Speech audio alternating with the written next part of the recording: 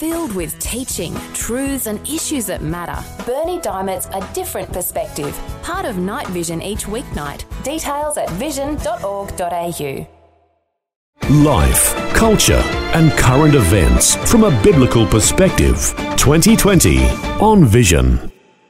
You may be familiar with the very powerful saying, "Make Jesus' last command our first priority." It is, of course, a reference to the Great Commission that Jesus left his disciples in Matthew chapter 28. Well, our special guest today says the saying is so important that we are sleepwalking into oblivion unless there is a dramatic change to the way we see that command.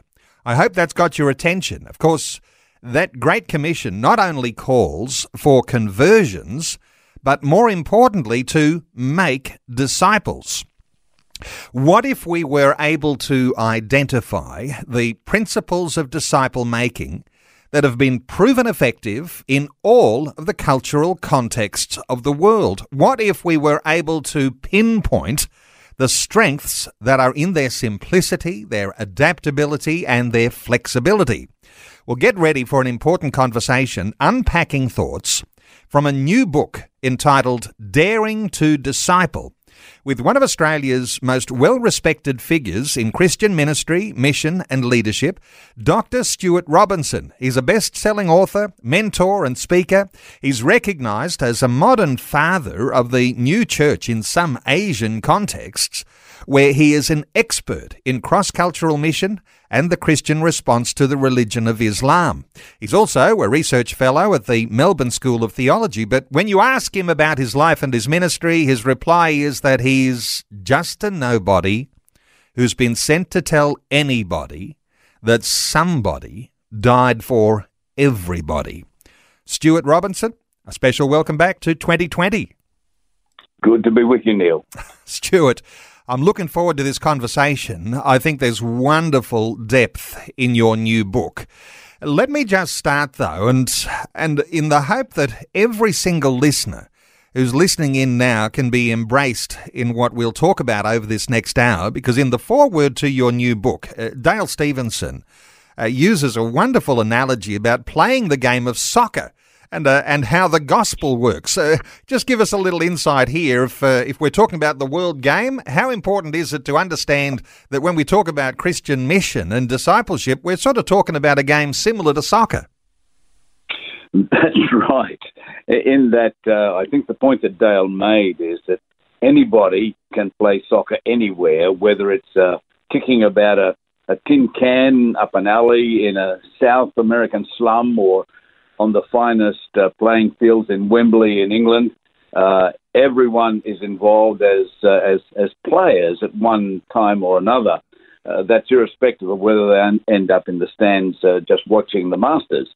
So with Christianity as well, everyone is invited or commanded really to be a player, that is, in making disciples. This is not a job for the specialist or the theologically trained or all of the supposed experts of our Christian academia. It is for everybody, all time, everywhere.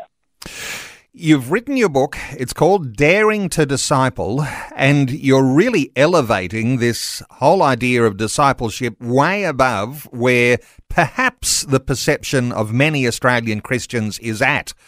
Do we need this new elevation to a new level? What are your thoughts on how important it is to talk about this issue of discipleship?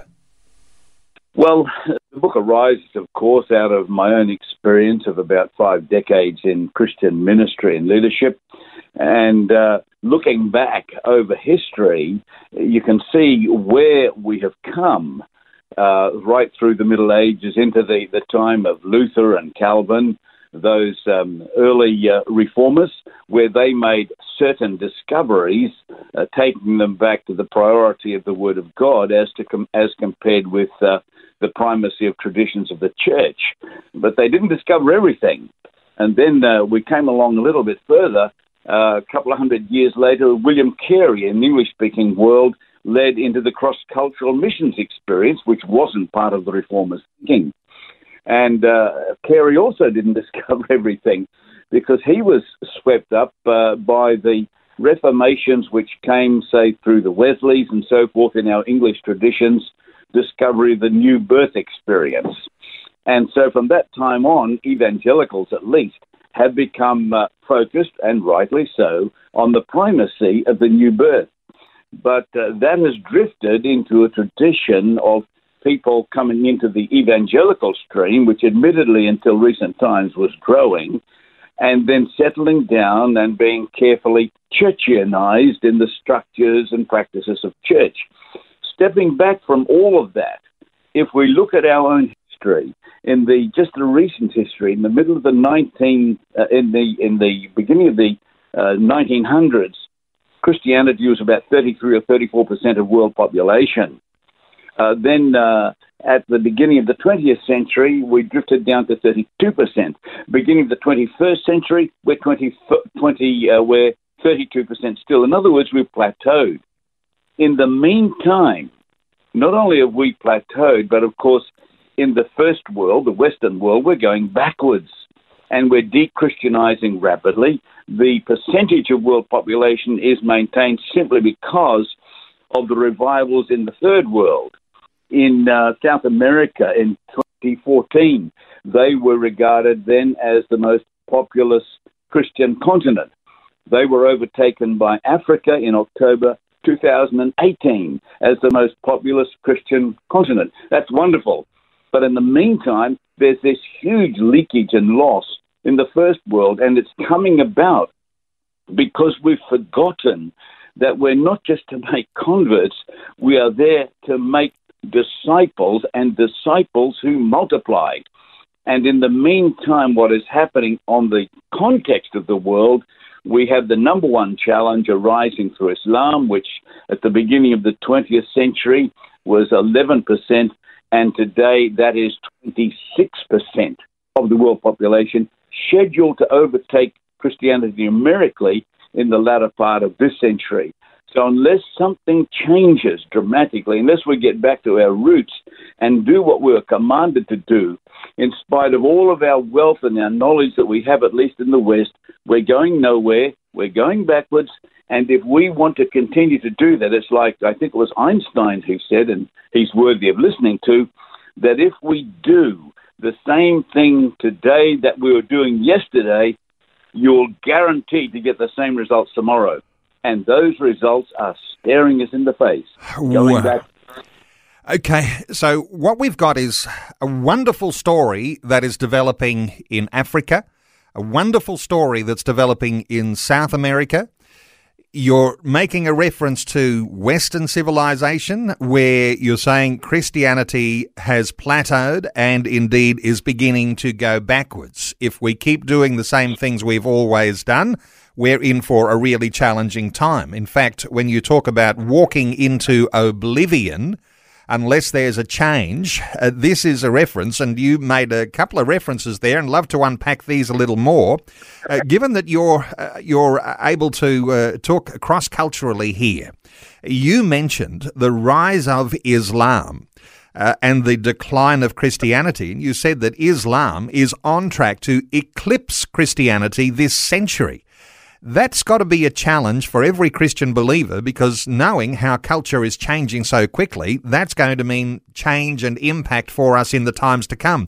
What are your thoughts on that idea of Christianity walking into oblivion unless there's change? Well, numerically, of course, it's an uncontestable argument. It is happening, and it's been happening for some time.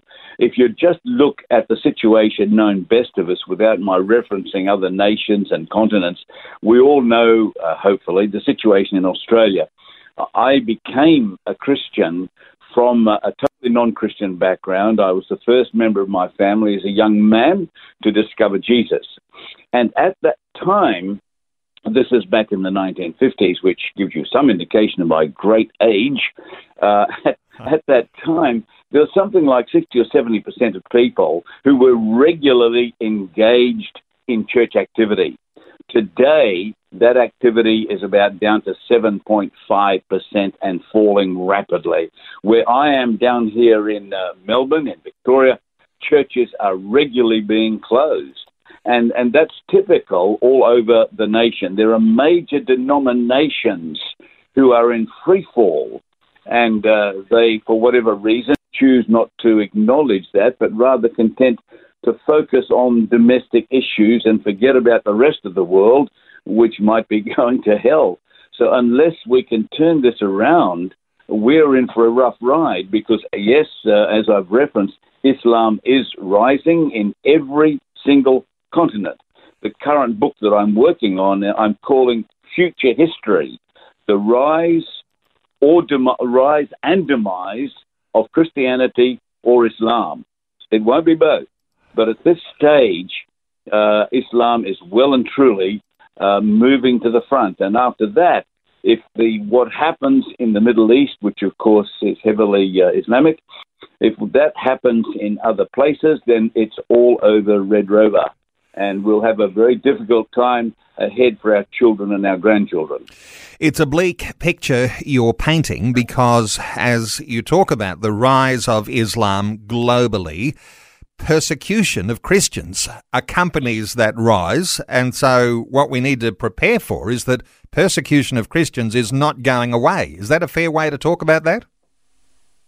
Well, persecution of Christians is, within the Islamic context, is well known, and yes, it will not go away. But the strange thing is that where there is persecution, not just within Muslim countries, but also in other hostile regimes, say certain communist countries and so forth, it is in those places where Christianity is growing strongest. Because our problem in the West is, I reduce to this, is that we are so affluent that in practice we have no real need of God. We are practical atheists. And if you go back through the Old Testament, you find that when the people of Israel were about to cross over the Jordan into the Promised Land, if I can paraphrase, God said to them, now look, you're going into this land of milk and honey. You've been through all the hardship of 40 years of deprivation. That's hardened you up to do what I want you to do. Now you're going to a land of milk and honey, and you're going to get rich and fat, and you will forget all about the Lord your God, and I'm going to have to come and slap you around a bit to remind you. Well, of course, that very thing happened regularly on a century cycle type of thing as we go through the Old Testament. So we understand that affluence is toxic to spirituality. The church in the West is so affluent and so bloated and so self-contented that we have never, ever had to be fundamentally challenged. And therefore we lack the strength, the spiritual dynamism to respond to the situations. This is 2020 with Neil Johnson, helping you make sense of life, culture and current events from a biblical perspective. 2020 on Vision. Talkback line open, 1800 316 316. You can respond to that Facebook question today. In our modern age, do you think personal discipleship is just an optional extra? Facebook.com/Vision Radio. Our special guest this hour is Dr. Stuart Robinson. His new book is called Daring to Disciple. We're going to move on to some great insight and around the simplicity of Christian discipleship, but let's take a call, Stuart. Gabby is on the line from Bunbury in WA. Hello, Gabby. Welcome. Hey, good morning. Good morning. What are your thoughts? Look, I just wanted to back up your guest's comments, Dr. Robinson's comments about the Middle East. I'm from Lebanon originally, from a very long time ago, and when we left there was about 70% Christians in that country. Now it's about 30%. And we actually went a couple of years ago there, and we saw exactly what was going on and why it's happening. There's two main sectors of the Muslim religion there, and I'm not anti-Muslim, but the Shiites are getting bankrolled by the Iranians, and the Sunnis are getting bankrolled by the Saudis. And the poor Christians in between are getting squeezed like wouldn't believe. They're They're really suffering, and they're wondering why the West has actually left them alone and let them disintegrate and almost disappear from that place where Jesus walked. It's quite sad what I saw there. Wow, Gabby. Let's get a thought or two. Stuart, your thoughts for Gabby? Well, did I hear right, Gabby, that you come from Lebanon? Yes. Yeah, the figures you're quoting are probably already outdated because, as you know, the Christian minority there is shrinking rapidly. And yes, they're under tremendous pressure from both sides, with the Iranian government creating the arc of Shiite influence through Iran and Iraq, Syria, Lebanon, and of course now down in Yemen amongst the Houthis. So you've got this great surge going on there. But of course the decline of Christianity in its homeland is even more devastating in places like Iran and Iraq, where they're now down to about 1.5 or 2% of Christians are remaining, where historically, of course, they've lived ever since the beginning of the faith. And ISIS did a horrendous work in both clearing out and killing those believers who would not become Muslim. There was no one to rescue them. And the fascinating thing is that superpowers like America virtually ignored their requests for help. And to a degree, that still goes on. So the future there is quite bleak, as you suggest. Gabby, thank you so much for your great insight. And let me just say, talkback line open, 1-800-316-316. You can join in our conversation. Let's pick up here, Stuart. Based on what Gabby is saying, and there's a real-life illustration where you can see the numbers changing dramatically in the nation of Lebanon. This idea of an eclipse of Christianity, and I think this concept is so powerful for us to understand why this discipleship issue is going to be so important for us. But Christianity is in danger of eclipse in nations like Lebanon, but nations like Australia too. What are your thoughts for that idea?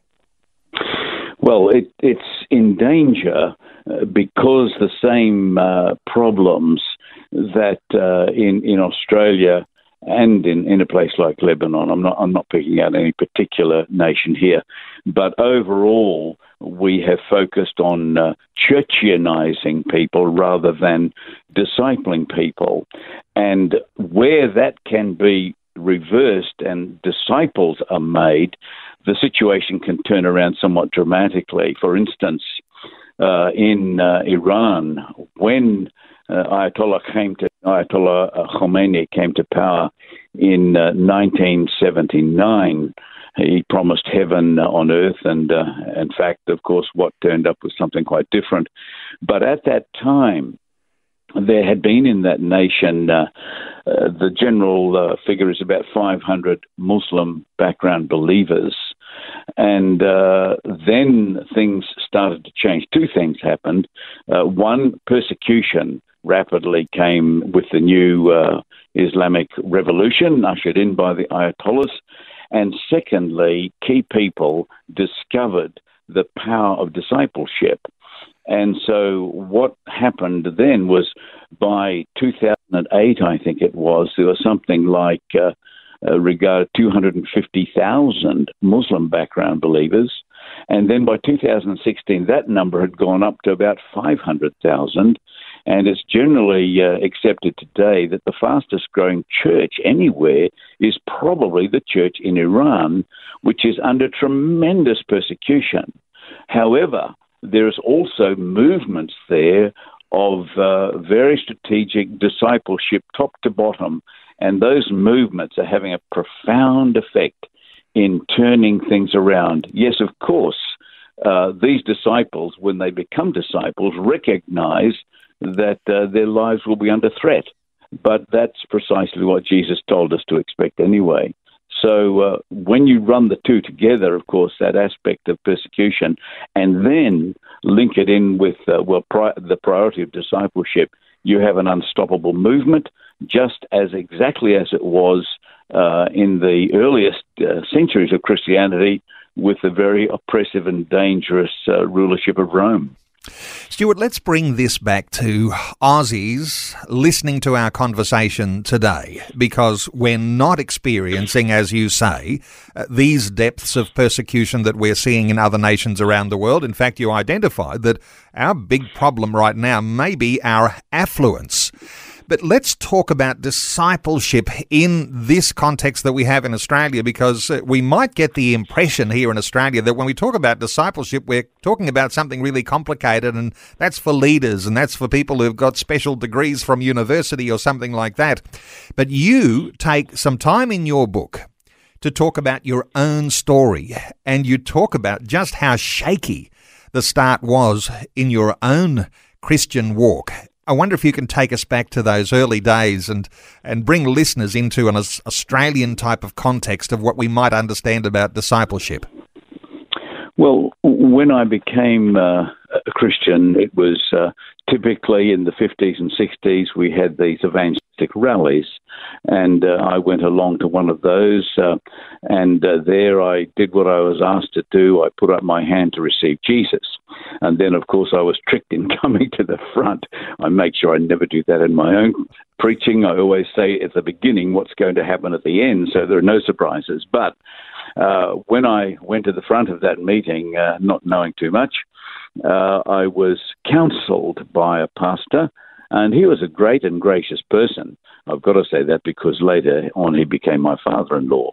But he said to me 4 fundamental things, all of which were true. Okay, you're a Christian now, so or you accepted Jesus, so here are 4 things you've got to do. You've got to pray, you've got to go to church, you've got to witness, and now the 4 things... read the Bible, I think it was. Read the Bible, that's right, yes. So as someone who has no background at all, which of course is quite typical of an increasing number of Aussies, that's the only instruction I had. And so I found the nearest church was a little church down the road, happened to be a Baptist church with about 20 people in it, and I started to go there. Well, then, and it had a mother church about 4 kilometres away, a few hundred people in that one. And so I noticed the only way I could learn was to watch what Christians did. So I noticed that the most important people in that church, they carried big black Bibles with gold edging on it. So I saved up all my money and went to the only Christian bookshop in the city and bought one of those. Mind you, as I started to read it, I couldn't understand it. It was the King James Version, very, very small print, and it took me about a month to get through the introduction. I liked the stories, though, once I got into Genesis and Exodus. By the time I got into Deuteronomy and Leviticus, oh, goodness me, I was prepared to give up. I totally lost. So that was my experience in Bible reading. And then for prayer, I didn't know what to say or what to do. I thought, I think I'd seen in a movie or something, you got to close your eyes and put your hands together and get down on your knees. I did that, except my non-believing brother, my elder brother, jumped on me immediately, so I gave that away. And then that was 2 of the things, witnessing, and what was the 4th? Reading the Bible. I had prayer, going to church, reading the Bible, and witnessing. Being a witness. Yes. And people laugh at this, but it was, I didn't know the meaning of the word. However, I had certain interactions with the constabulary of those days, and I knew that witnesses went along to the local court. The magistrate would call them in and they'd do something. So I got on my push bike, which is all I had in those days, and I rode and I stood outside that court, and I thought, now, somehow or other I'm supposed to go in there and do something. I don't know what, and I don't even know how to get in there. People laugh at that. But as a new Christian, I had no idea what all of these words meant and what activities they were and how I was to implement them. And I got no help from anybody. But the extraordinary thing was I knew that I was called into the ministry and that I would have to train for that, which later I did. And I went into theological college learning all this highfalutin theological stuff which the great scholars have written through the ages. And don't get me wrong, I love scholarship, I love studying, but in practical terms, it wasn't that helpful, and it wasn't until the second year of theological college. There you don't get taught how to pray or how to read the Bible or how to witness. We're beyond that, aren't we? Well, actually, we're not. But it wasn't until an American came and met me and we started to talk about my personal life. And he got beside me and started to teach me some of these basic things which formed the foundation for the rest of my life and ministry. And that was like an affirmation of those things that your future father-in-law shared with you on the night that you went forward and made a decision to follow Christ. Those 4 things obviously have stayed with you. Pray, go to church, read the Bible, and be a witness.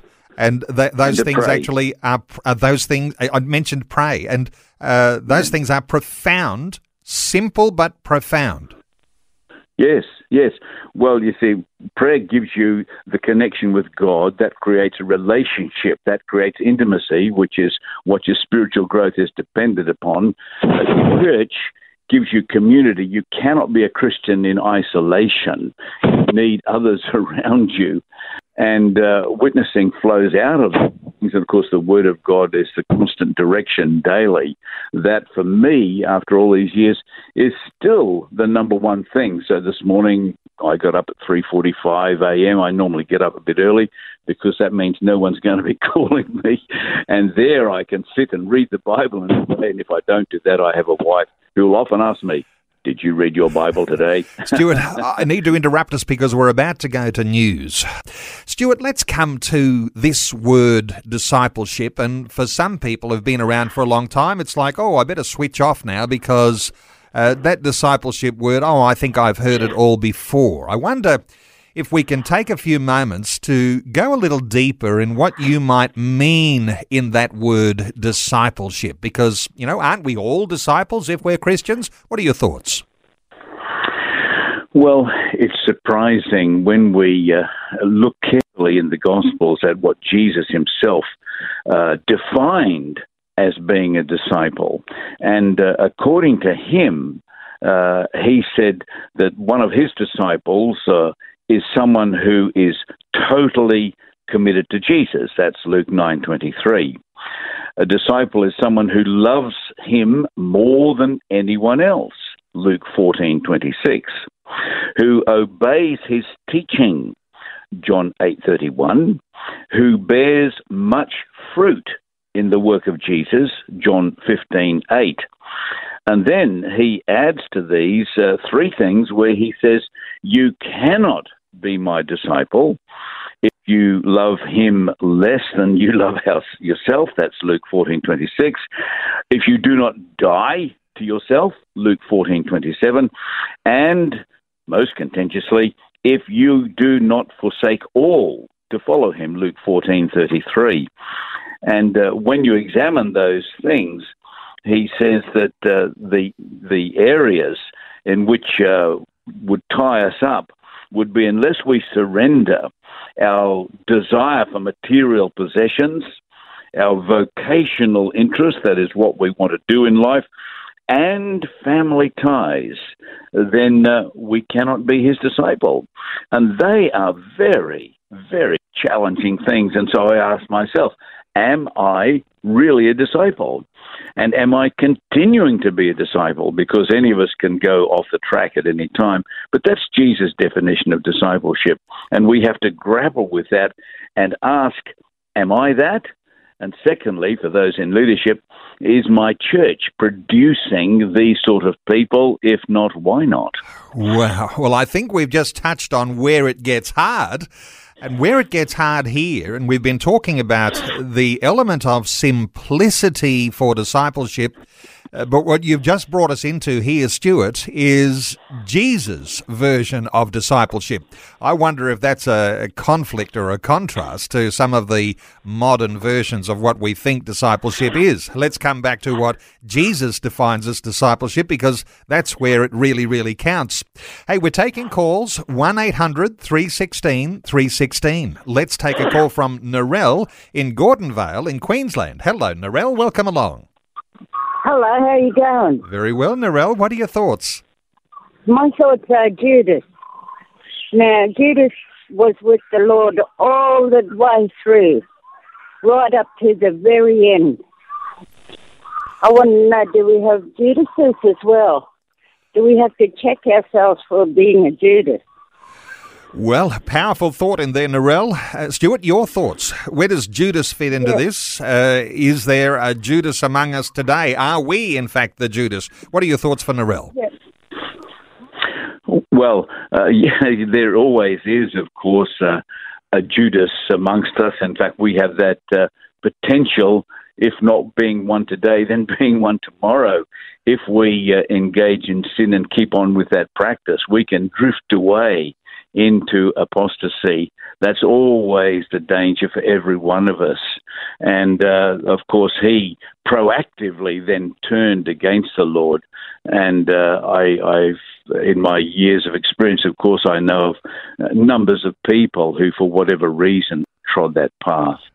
So, in a sense, Judas is a very unfortunate example for us, and a warning that could be our lives unless we're careful to maintain those things which we know will sustain us throughout the decades in our walk with the Lord. Fabulous to hear from you, Narelle. Thank you so much for your great insight today. 1-800-316-316 if you'd like to contribute to our conversation today. Asking that question, in our modern age, do you think personal discipleship is just an optional extra? Some responses on our Facebook post today, Stuart. Amanda says, how can you disciple to others if you yourself does not stay connected to the true vine?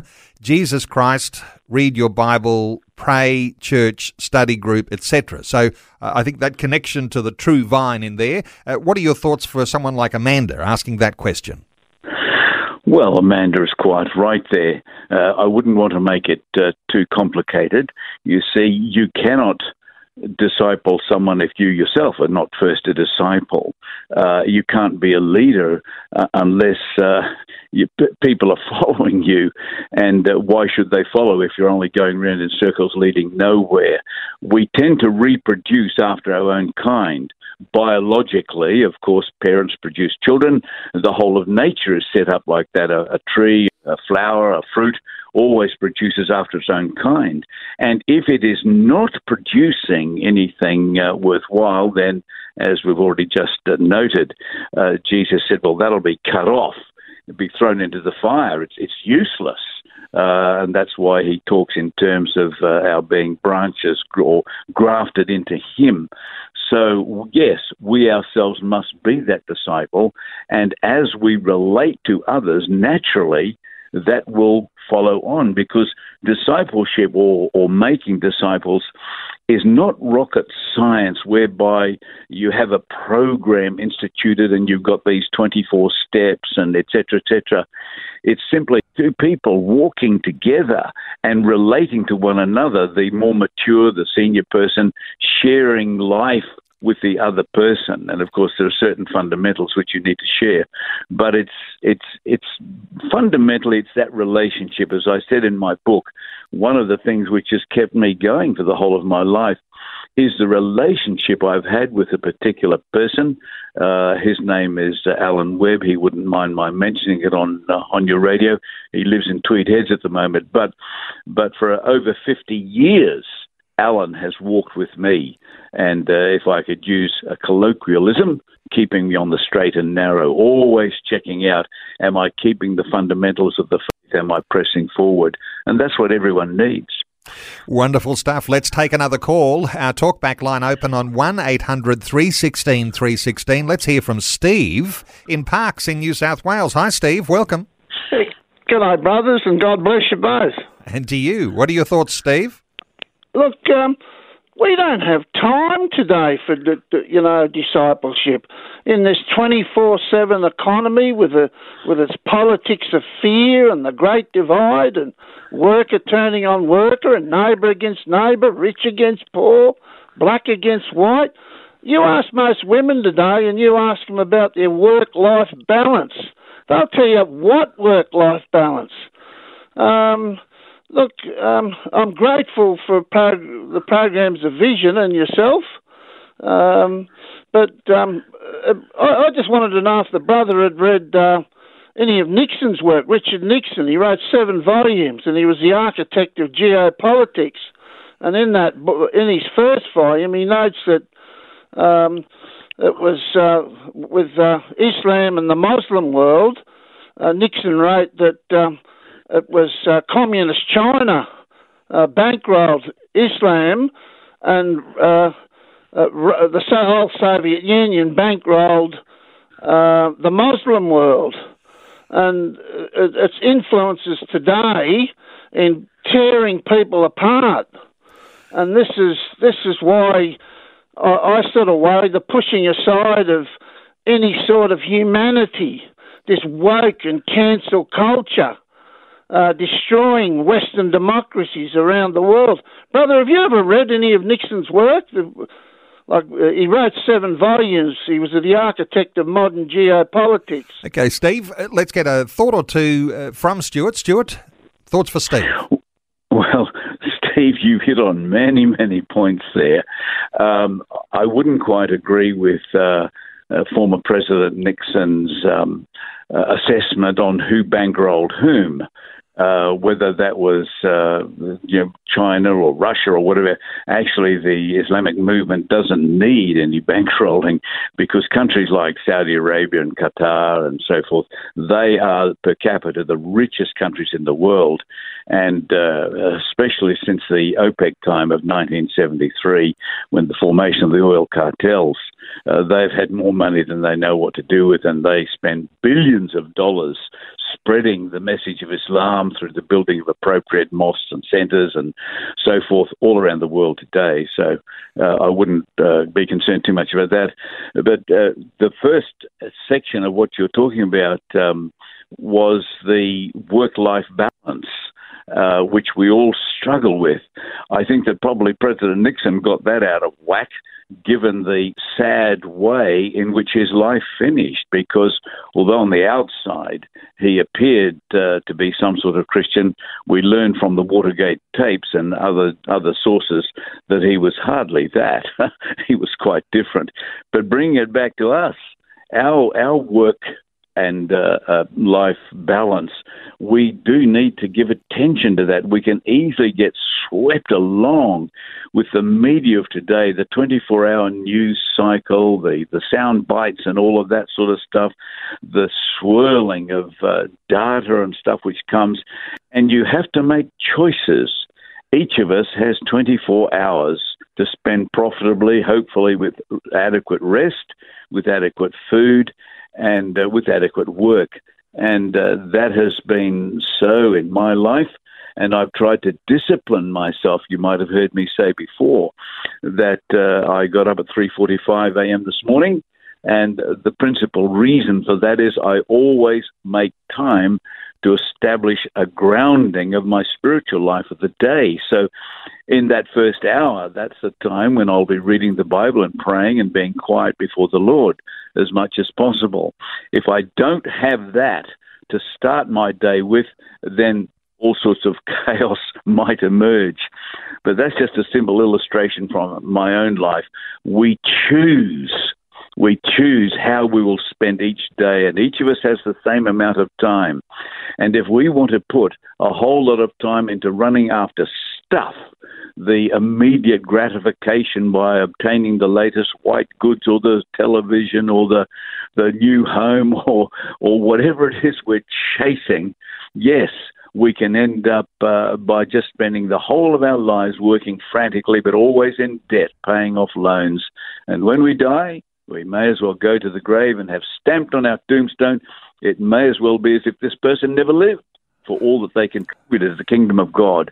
You can live like that, and many do. Or you can make choices to limit those inroads into your life and find ways to put Jesus first and to be relating to others on his behalf. Thank you so much to Steve from Parks. Great insight, bringing out the idea that personal choices are so important in the idea, is discipleship just an optional extra? 1-800-316-316. Let's take a call. Val is in Mackay. Hello, Val. Welcome.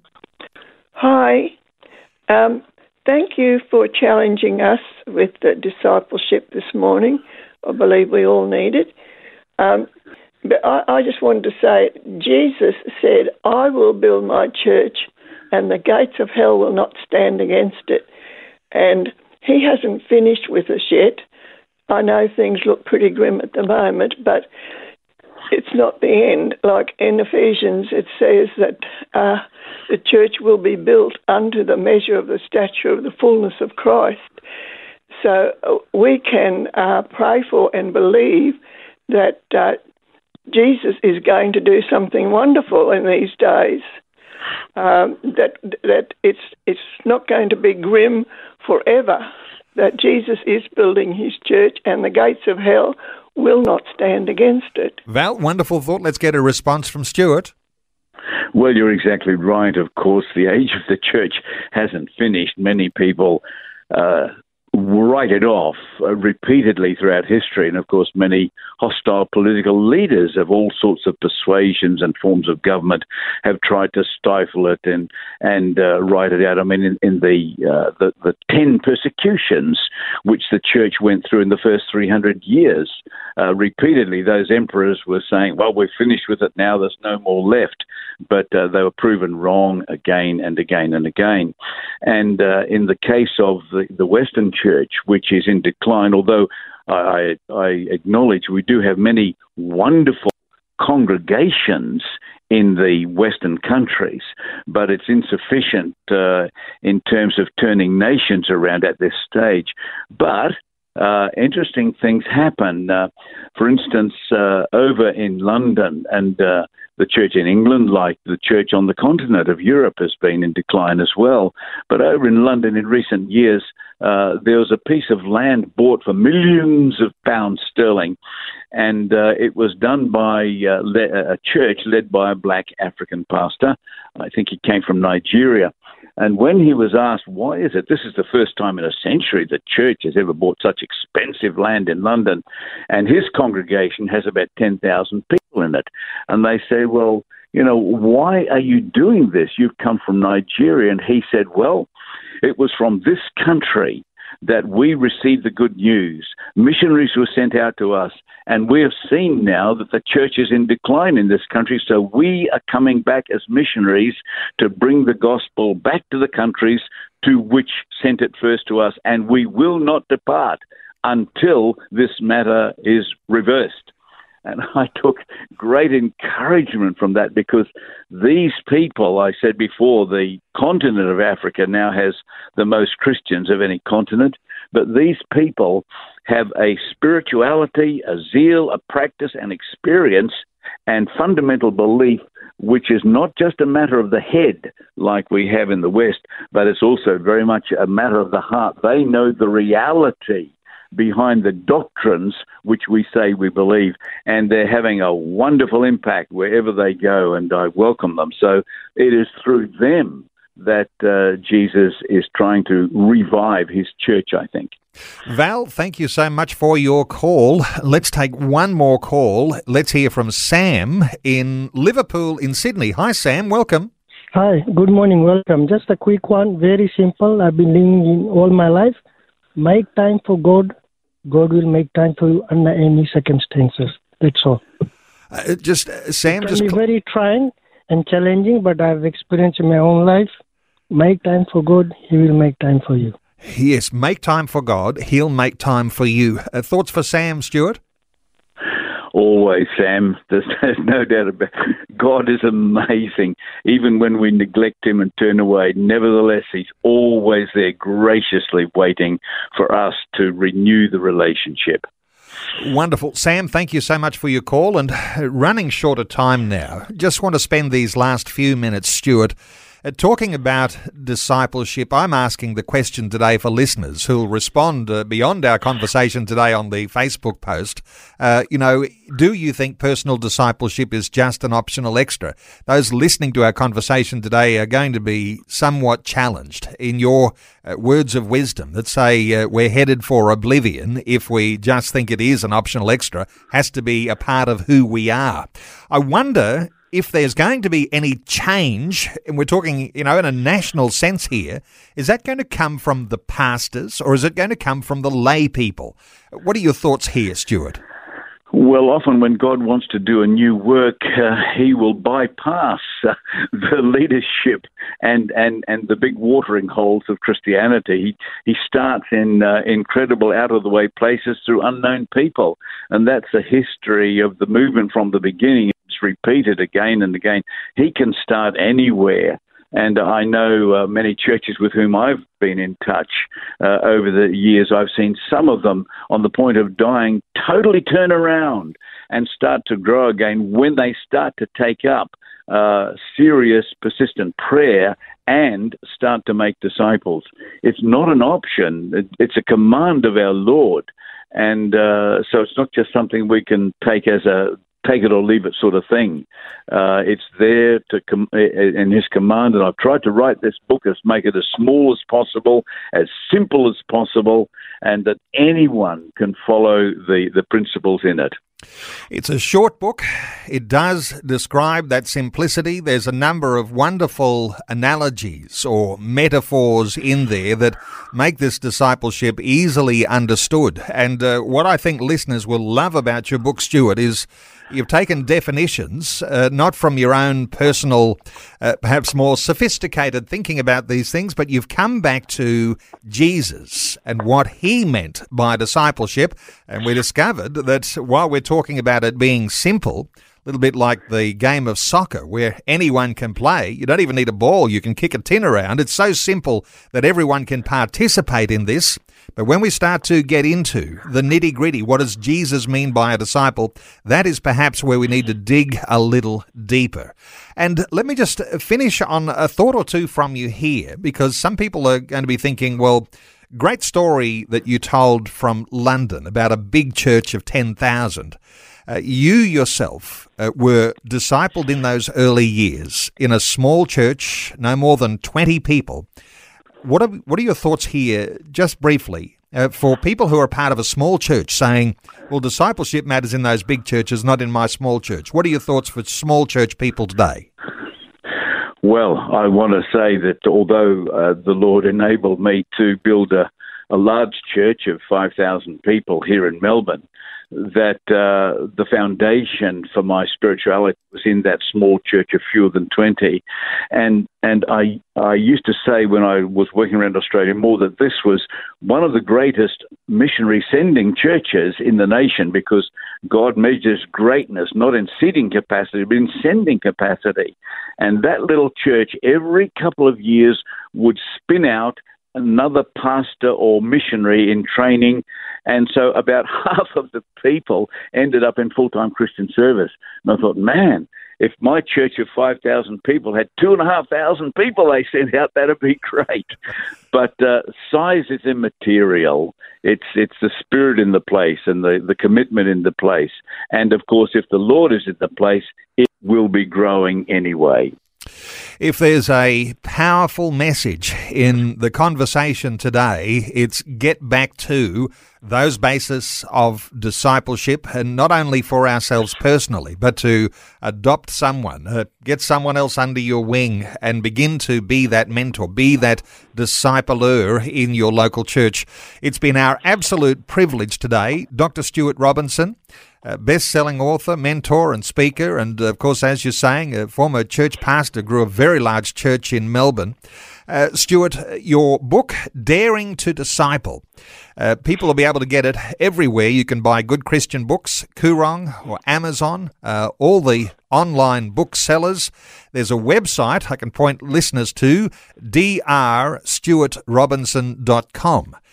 Dr. Stuart Robinson, drstuartrobinson.com. But the book is called Daring to Disciple. It's an easy read, and there are profoundly simple but powerful concepts that you'll pick up about discipleship. drstuartrobinson.com, or you can simply Google Daring to Disciple Stuart Robinson, and you'll come across somewhere you'll be able to get a hold of that book. Stuart, thank you so much for taking some time to share your heart with us today on 2020. Okay, Neil, thanks. It's been great to be with you as usual. Thanks for taking time to listen to this audio on demand from Vision Christian Media. To find out more about us, go to vision.org.au.